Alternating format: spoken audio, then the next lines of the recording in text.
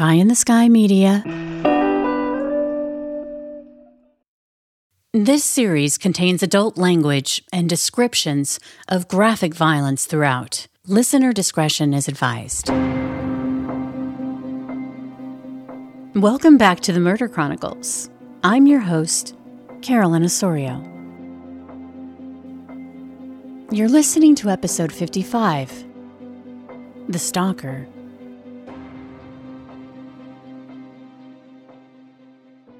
Mark Stover grew up on Mercer Island, which is a wealthy suburb of Seattle. He lived with his mom and his sister. His dad passed away when he was 2. However, a North Star in Mark's young life was his relationship with his German Shepherd, Greta. The connection between the two ran deep, an unbreakable bond that no matter what happened in Mark's life, he could always count on Greta to be by his side, until she passed away when he was a teenager.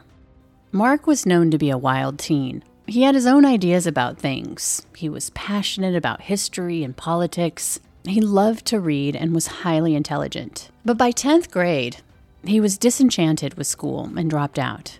But when he was 18, he joined the Merchant Marines and got a second German Shepherd.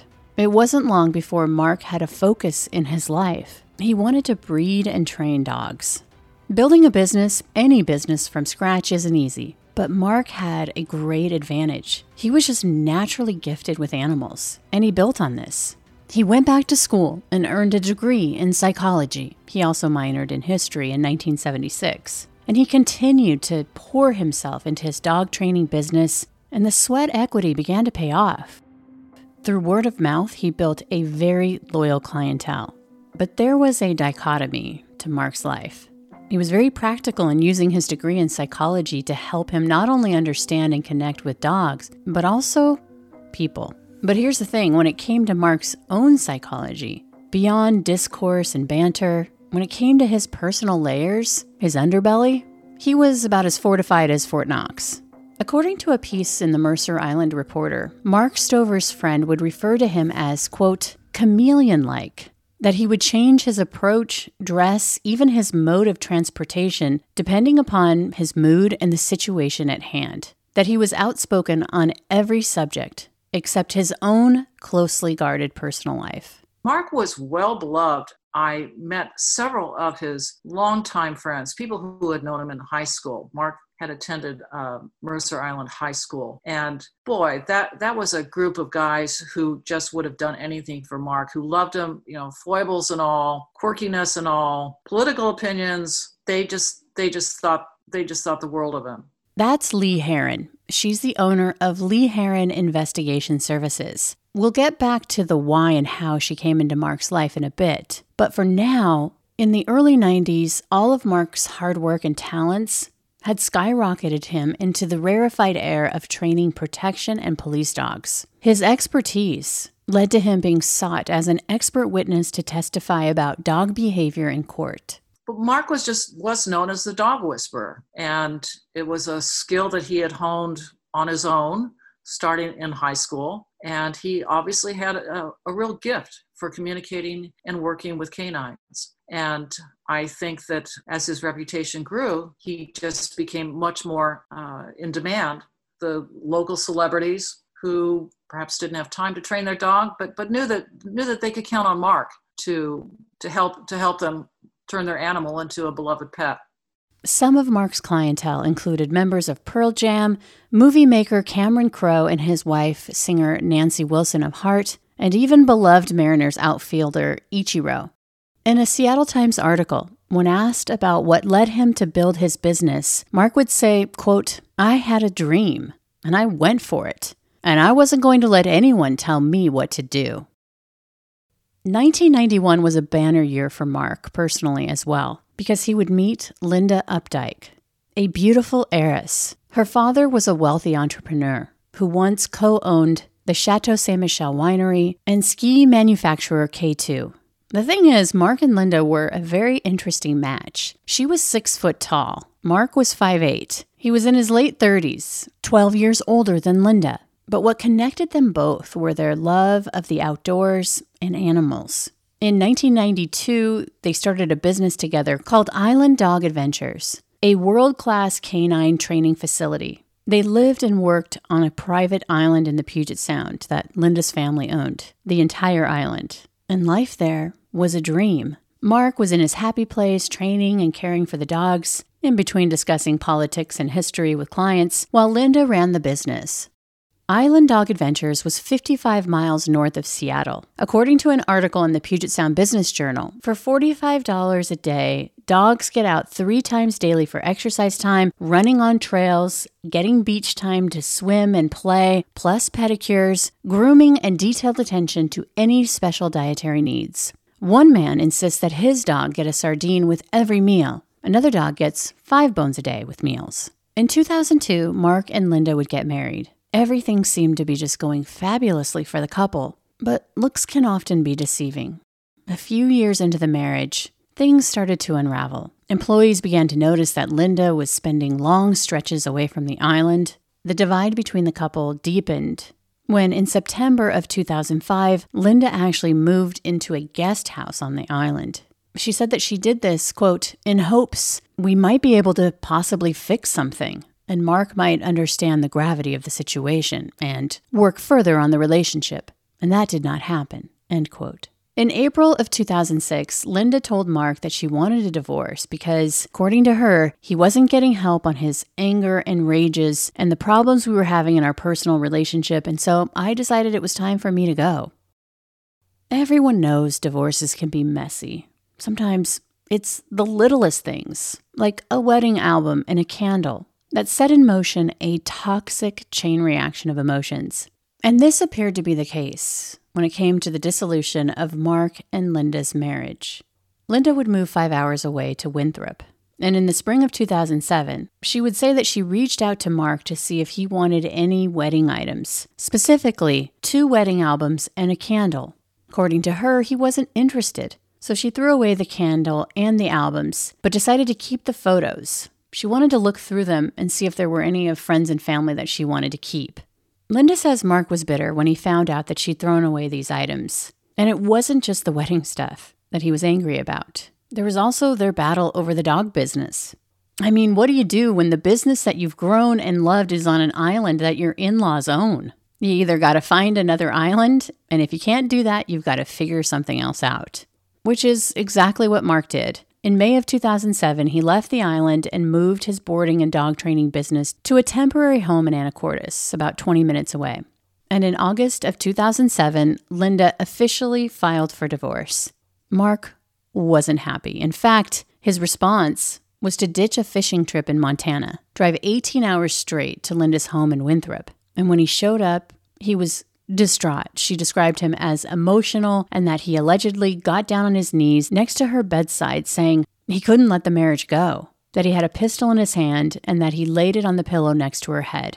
Linda would say that after a while, she would be able to calm him down enough so that when she asked him to leave, he did. But she would say that the situation would continue to spiral to the point where she was afraid for her life, that Mark kept demanding these wedding photos, that he harassed and stalked her on multiple occasions. Linda would say that she was so terrified of her estranged husband that she changed all the locks, armed herself to the teeth in the house, and installed a sophisticated security surveillance system. The situation would continue to escalate when, in the fall of 2007, Mark found out that Linda had slept with his best friend. And as a result, she would receive an email from his friend who explained to her that he had a long and very frank conversation with Mark, that he couldn't see her anymore. He added, quote, "For your safety, for my children's sake and for my own," he wanted to end the affair. He also encouraged her to, quote, "take all necessary steps to secure your own safety." 2 months later, the marriage between Linda and Mark was dissolved. Ultimately, Mark would pay Linda $100,000 for her interest in the business. However, according to court documents, a week later, on January 22nd, 2008, Linda would receive a phone message from Mark saying, quote, "You know, I can hurt you too, and I know how to do it. This is war. This is goddamn war. You're wrecking my life. You've wrecked my life enough." He would also leave her a voicemail about the wedding photos on Valentine's Day. He said, quote, "If I ever, for whatever means, find out that you are still in possession of those wedding things, I don't care if it is 5, 10, or 20 years from now, I'm coming to see you big time. You got your goddamn divorce, but I better not ever find out that you are in possession of those wedding pictures, or I will never forget this, and you know I'm a guy that can hold a grudge until I am dead. Things came to a head in March when one of Linda's neighbors saw Mark going through her garbage. Linda called the police, and Mark was arrested for stalking and theft. He was slapped with a domestic violence protection order, which prohibited Mark from contacting Linda. Mark would enter an Alford plea for stalking, which is essentially a type of guilty plea, but it's unique in that the defendant does not admit to committing the crime, but agrees that the prosecution has enough evidence to obtain a conviction. As a result of this Alford plea, Mark would be sentenced to 2 years of probation, and he had to complete a 12-month anger management program and give up his guns. If he did this without incident, his record would be wiped clean. In the plea, Mark would say, quote, "I am making an Alford plea because I did not intend to frighten Linda, nor do I think that my actions did actually cause her fear. Rather, they angered her." By making this deal, Mark, a self-described libertarian hunter and firearm collector, also signed away his rights to carry until 2010. It seems like this last court battle would prove to be the wake-up call Mark needed. He adhered to the protection order. He got rid of his guns and did not contact Linda again. He started piecing his life together, putting his full attention into the one thing he'd always been passionate about, his dog training business. And by his side the entire time was his trusted companion, Dingo, or Ding, his beloved Belgian Malinois, who went everywhere with him. Not only was she his best friend in the world, but also his protection. And things really started to turn around for Mark. He was able to purchase an ideal piece of property in Anacortes for his business and home. 4 acres of land with a house, a barn, indoor and outdoor kennels, and a fenced area for his dogs to run. By October 2008, Mark, now 57, had found love again, a woman that he'd met through a mutual friend. Linda had met someone new as well, a man named Michael Oakes. The relationship had started out professionally. He was a security expert who she sought advice from as a paid consultant. She met with him and shared her cache of court documents, home security footage, Mark's phone messages, and letters that she'd written to law enforcement. She wanted Michael's opinion into what she referred to as the stalking situation with her ex. She was looking for his advice about how to better protect herself from her ex-husband. Michael Oakes was in his early 40s, living about 4 hours away from where Linda lived. He worked in sales but had a side hustle as an experienced tactical and contingency planner. It seems that even though Mark appears to have moved on with his life, Linda still believed that she was in danger. He was supposed to have been hired as a bodyguard, and they fell madly in love. And Linda seems to have convinced him that Mark was a true, present threat to her well-being. In the spring of 2009, Linda and Michael's business relationship became romantic, and Michael Oakes began spending a lot of time at Linda's place in Winthrop. Meantime, in Anacortes, even though Mark was happy in his new relationship, his business was booming, but like the dogs he so lovingly trained, Mark sensed trouble in the air. His fiancée would say that he was anxious, but he tried to hide it because he didn't want her to have to bear that burden. He told her that someone was trying to kill him, that he knew he was being followed. In fact, he was so paranoid he didn't even want to leave a paper trail, so he only used cash and would call from payphones. He didn't even want to use his cell phone regularly. Mark's fears ramped up when 2 anonymous calls were made in August of 2009 to the Skagit County Sheriff's Office. Skagit County had received 2 anonymous phone calls saying that Mark Stover was transporting a large quantity of drugs from his home in Anacortes down to Seattle. Apparently that was all it took for the Skagit County police to pull him over. Mark immediately suspected that his ex-wife and ex-father-in-law had something to do with this. As I said, he adamantly denied doing anything of the kind. He was not into drugs at all, and certainly wasn't going to do anything to jeopardize his business. It was ludicrous. Mark would take the extraordinary step of hiring a private investigator. I was hired in August 2009 by Jeff Cradle, who's a well-known criminal defense attorney in Seattle. And Jeff had been contacted by Mark Stover, who was extremely upset because he had been pulled over by the Skagit County Police Office by a couple of deputies who wanted to search his car. And at the time, Mark was driving a van, and it was filled with dogs and dog food. And he had no idea why this was occurring to him. And the police confiscated his van, and that's when he called Mr. Cradle, and that's when Mr. Cradle called me. Mark obviously denied vigorously that there were any drugs in his van, but we didn't know because the van was now in the hands of the police, and if they found anything in or outside the van, it was going to go down to the Washington State Patrol Crime Lab, and God knows when we'd find out if they had anything. So I felt like I was on a timeline or a deadline to try to beat the Washington State Patrol Crime Lab with coming up with results. So that's when I stepped in. A metal magnet container was found on the undercarriage of Mark's van. Inside, there was a small amount of low-grade cocaine and marijuana. Mark was so adamant that the drugs were not his, that he had no idea what was happening, that even the deputy who pulled him over believed it could be a setup. The anonymous man who called in the tip whispered and acted strange. Mark wasn't arrested that day, but he was worried. And for a man who collected guns, felt safe with them in the house, he was in a frightful state. The only thing he had for protection was Dingo. Remember, when he signed that Alford plea, he had to relinquish all of his guns, and the 2 years was almost up. Hey, it's Kaylee Cuoco for Priceline. Ready to go to your happy place for a happy price? Well, why didn't you say so? Just download the Priceline app right now and save up to 60% on hotels. So whether it's Cousin Kevin's Kazoo Concert in Kansas City, go Kevin, or Becky's Bachelorette Bash in Bermuda, you never have to miss a trip ever again. So download the Priceline app today. Your savings are waiting. Go to your happy place for a happy price. Go to your happy price, Priceline. It was a crisp, late October morning in 2009, a Wednesday, which meant Mark would be out and about meeting clients. You could set a watch to Mark's schedule. He was a very disciplined man and rarely deviated from his routines. Every Tuesday and Wednesday, Mark was booked with appointments in Seattle with his clients. The night before that Wednesday morning, he'd spoken to Amber, one of his employees. In spite of his worries, he'd been so excited about the business. He shared with her his plans for the next morning, that he was leaving at 7:30 for a 9 o'clock appointment and would see her when he returned. Mark usually drove his BMW when he met with Seattle clients.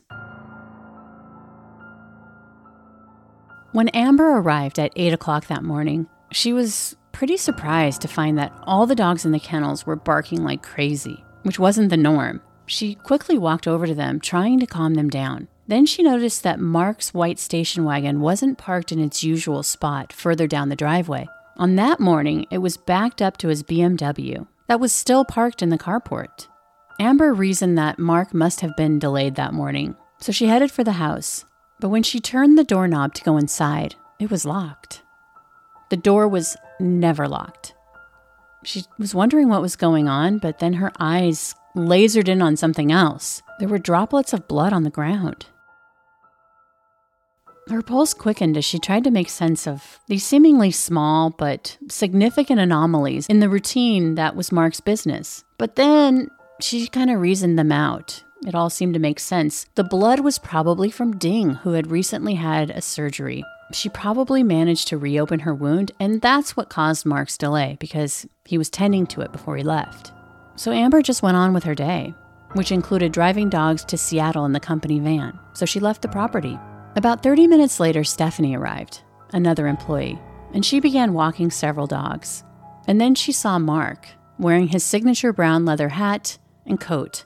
He was coming and going from the house, carrying a bunch of large items and then putting them in the back of the station wagon. A short time later, she was surprised as she saw the white station wagon pedal to the metal, barreling down the gravel driveway so fast that the tires were spitting out rocks as it flew by. Stephanie sort of stood wide-eyed. Mark never peeled down the driveway. In fact, he'd made a point that everyone had to drive slowly, and she was surprised that he didn't even stop to say hello or even give a courtesy wave goodbye. It just wasn't like him. And why was he driving the white station wagon? Whenever he went to see clients, he always drove his BMW. After Mark left, Stephanie went inside to use the bathroom. And when she walked through the door, she was hit with this incredibly strong odor of bleach. And then she noticed 3 wet spots on the entry mat in the hallway that had a red tint to them. In Stephanie's mind, it was all a little strange, but nothing inside the house seemed out of place, so she went back to work. But by the end of the day, Mark hadn't come back home. And he wasn't there the next morning either when his employees arrived to work the following day. That morning, they would find Ding lying outside under the carport, bloodied and rasping, growling in pain. One of Mark's employees would take Dingo to the vet, and it was a shock when they learned that Dingo had been shot in the face 3 times. That morning, Mark's fiancée, Teresa, who'd been trying to get a hold of him, called one of his employees, worried. Had anyone heard from Mark? No one had. And when the employee told her that Ding was clinging to life, she immediately called the police to report Mark and his white station wagon missing. Immediately, investigators had a lead. The deputy would remember a woman who had called 911 the day before about some strange activity involving a white station wagon at a place called the Summit Park Grange, which was less than a mile from Mark's home. Apparently, the morning that Mark had torn down the driveway in his white station wagon, 2 women observed a white station wagon in the Grange parking lot. It was backed up to a black vehicle, trunk to trunk. The vehicles were both in this restricted area that was cordoned off by a long chain, and the women wondered, how did these vehicles get in there? And more importantly, why was a man trying to move a huge roll of plastic from one trunk to the next? One of the women said out loud it looked like he was moving a body, which made them decide to call 911. As the black car drove away, they wrote down the license plate. That morning, a deputy would come out to the Grange. The black car was gone, but the white station wagon was still there. He ran the plates, and the owner of the vehicle came up as Mark Stover. At the time, the name Mark Stover didn't mean anything to the officer, but he did wonder how the car had bypassed the heavy chain draped across the entrance. So he went over for a closer look and saw that the cable and the chain wrapped around the post of the cordoned-off area had been cut and then tied to give the appearance that the chain was locked, but it wasn't. The deputy left the Grange parking lot puzzled, but over what? There was no evidence that the black car had cut the chain, and who knew why the white station wagon was still there. But he did recognize around 12:30 that afternoon the black car with the license plates that matched those described by the women. So he pulled the vehicle over, which was registered to a man named Michael Oakes. When the deputy asked Michael Oakes what he was doing in the Grange parking lot, he said he was just making a phone call because he was trying to figure out how to get to the casino. The deputy noticed that Michael was acting nervous. He saw some blankets or a sleeping bag in the back, but the windows were tinted and he couldn't be sure. And in the end, it didn't matter at the time because Michael hadn't broken the law, so he was free to go. However, now that Mark had been reported missing, this run-in with Michael Oakes took on a whole new meaning. I got a call from Mr. Cradle, and I remember that I was in a ferry line in Seattle, about to take off for Bainbridge. And Mr. Cradle asked me when I'd last spoken to Mr. Stover. Well, Mr. Stover was the kind of client that called you every day. I called him my wake-up call because every day about 8 o'clock, I'd get a phone call from him, and he would say, kind of growl into the phone, "What have you done on my case lately? What's new?" And I hadn't heard from him in one day. So I told Mr. Cradle, I'd heard with him within 48 hours, but not today. And he said, well, his house is now a crime scene. Do you want to talk with the investigating officer in charge? And I said, yes, I do. Because as investigators learned that Mark had just come out of a messy divorce with his ex-wife, and that the new man in her life was also named Michael Oakes, the security expert, investigators had to wonder if it was the same Michael Oakes that the deputy had pulled over the day before who'd been acting so sketchy. The deputy drove back to the Grange, but the white station wagon was gone. Investigators would find it at a casino parking lot 3 miles away from Mark's house. A smear of blood was identified on the rear of the car. That night, detectives were pulling up to Linda's house in Winthrop, 5 hours away. They saw that Michael's black vehicle was parked in the driveway. The detectives went inside Linda's home, and that's when they told her and Michael that Mark was missing. They looked at Michael and they asked him what he was doing near Mark's house the day before. Michael responded by looking at Linda and saying, quote, "Don't worry, honey, I can explain." He said he was in the area because he was visiting his ex-wife. The detectives would remain at Linda's house as they waited for a search warrant to come through. on Michael's SUV. One of the detectives would excuse himself to go outside to make a call. But inside the house, more drama was brewing. Michael suddenly began to frantically look around the house, saying he needed to find his pills.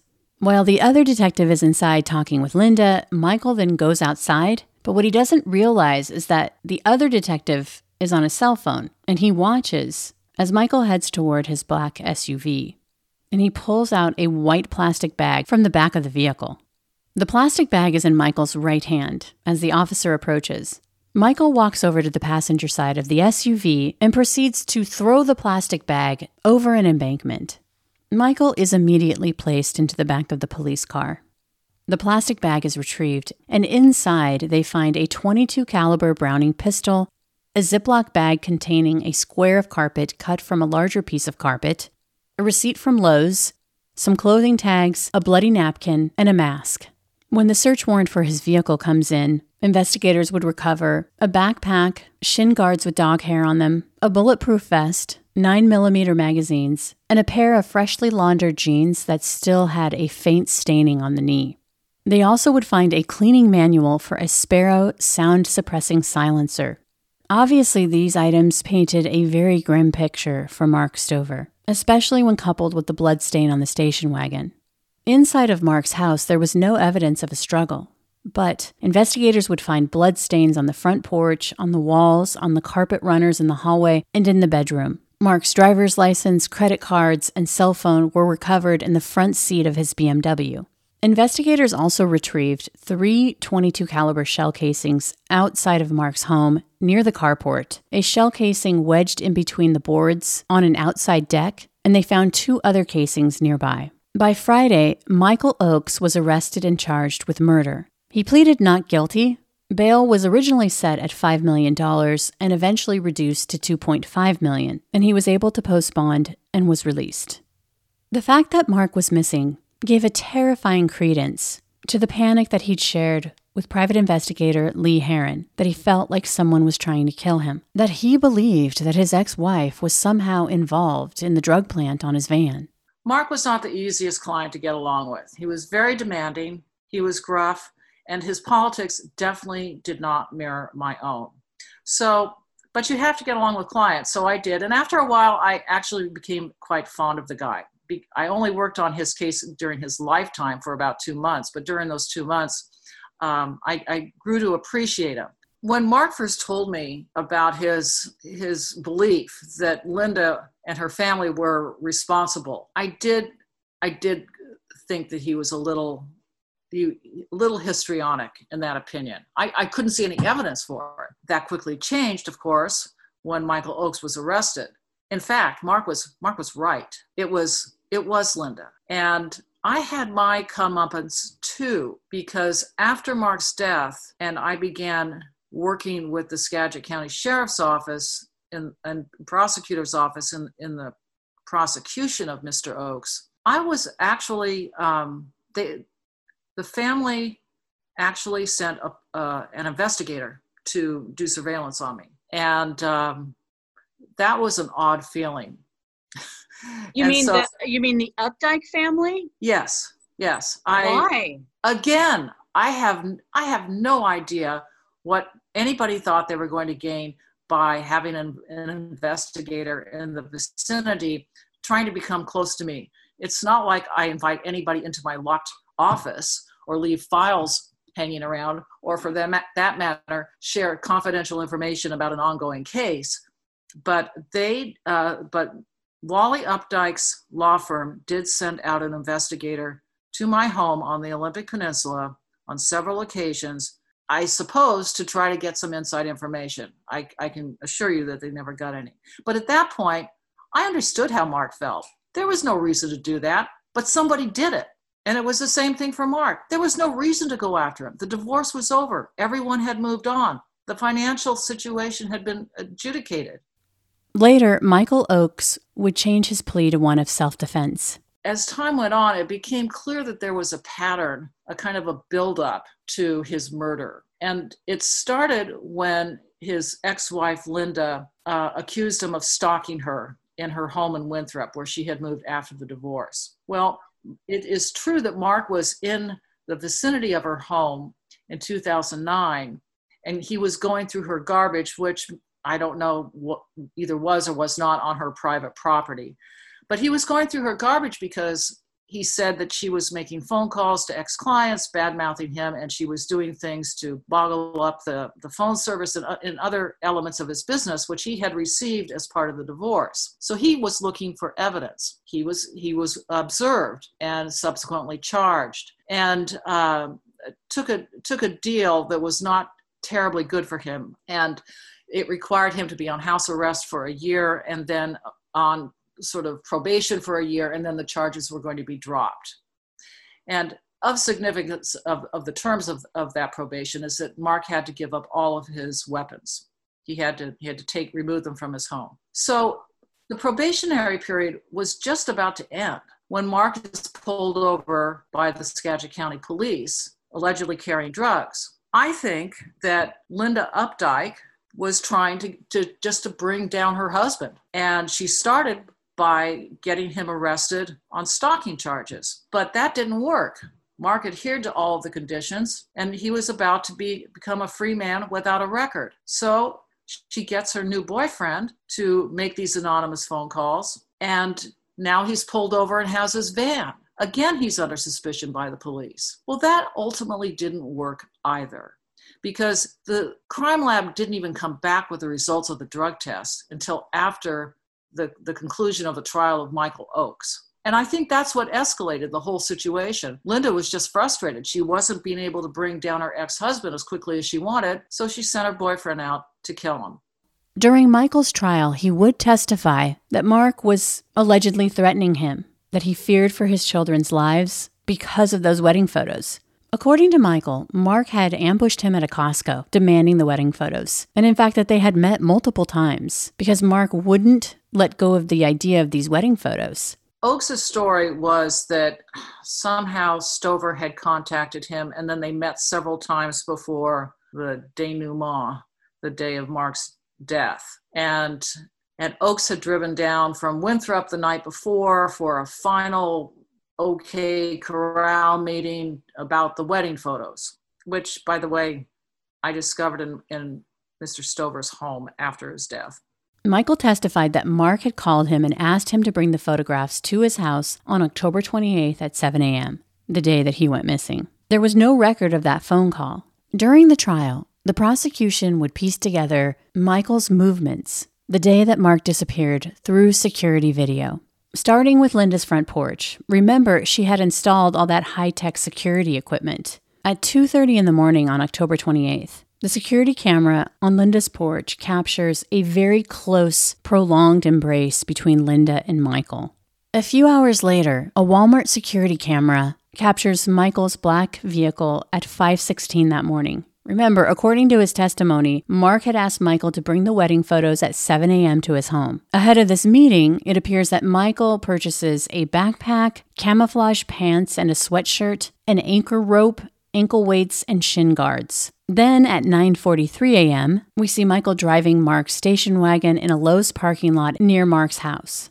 At 9:50, he rents a pair of bolt cutters. He's wearing a black fleece coat and camouflage sweatpants. Later, surveillance video showed Michael returning to the Lowe's at 4:51 p.m., driving his black SUV, and there's another clothing change. He's wearing black gloves and blue jeans. He returns the bolt cutters. Then, casino surveillance video shows a white station wagon driving into their parking lot at 6:21 p.m.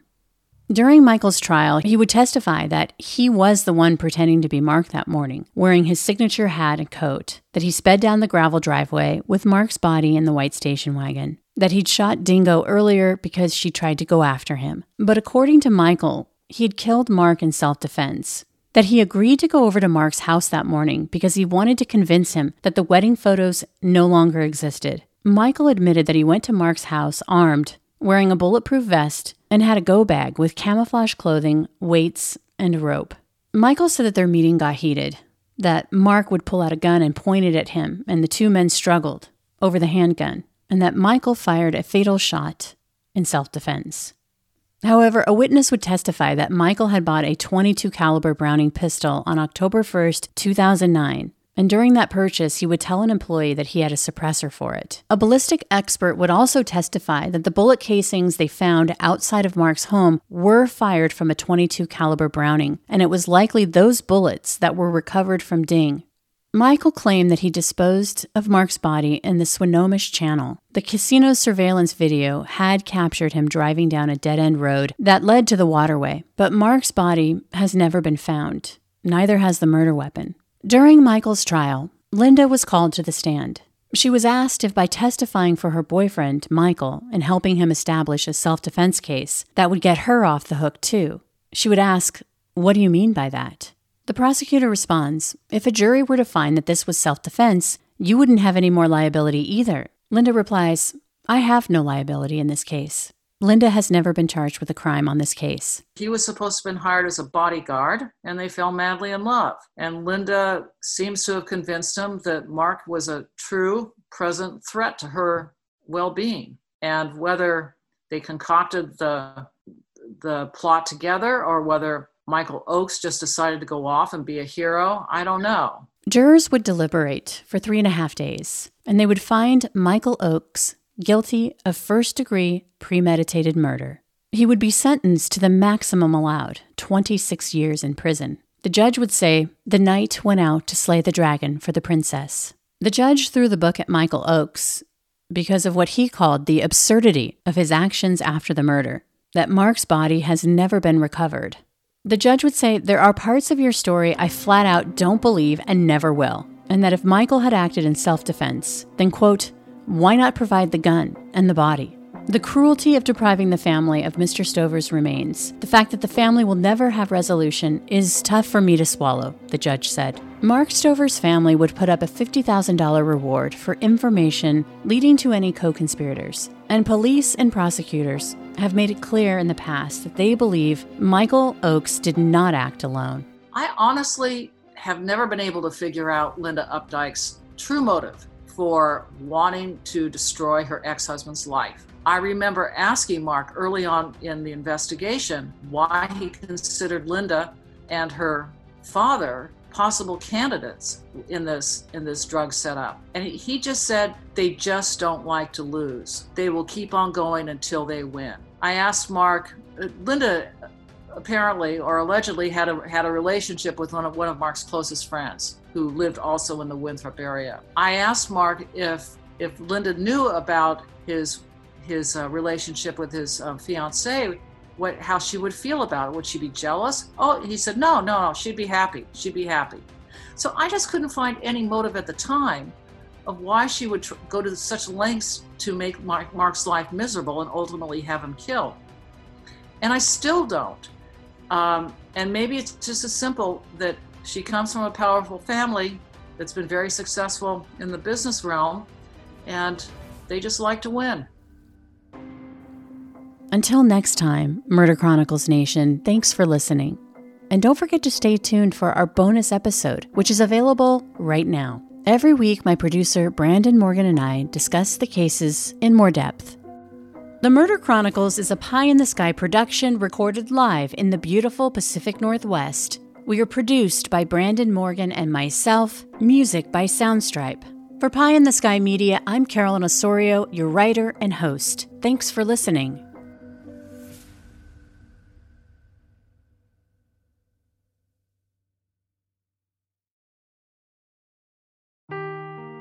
Seeking the truth never gets old. Introducing June's Journey, the free-to-play mobile game that will immerse you in a thrilling murder mystery.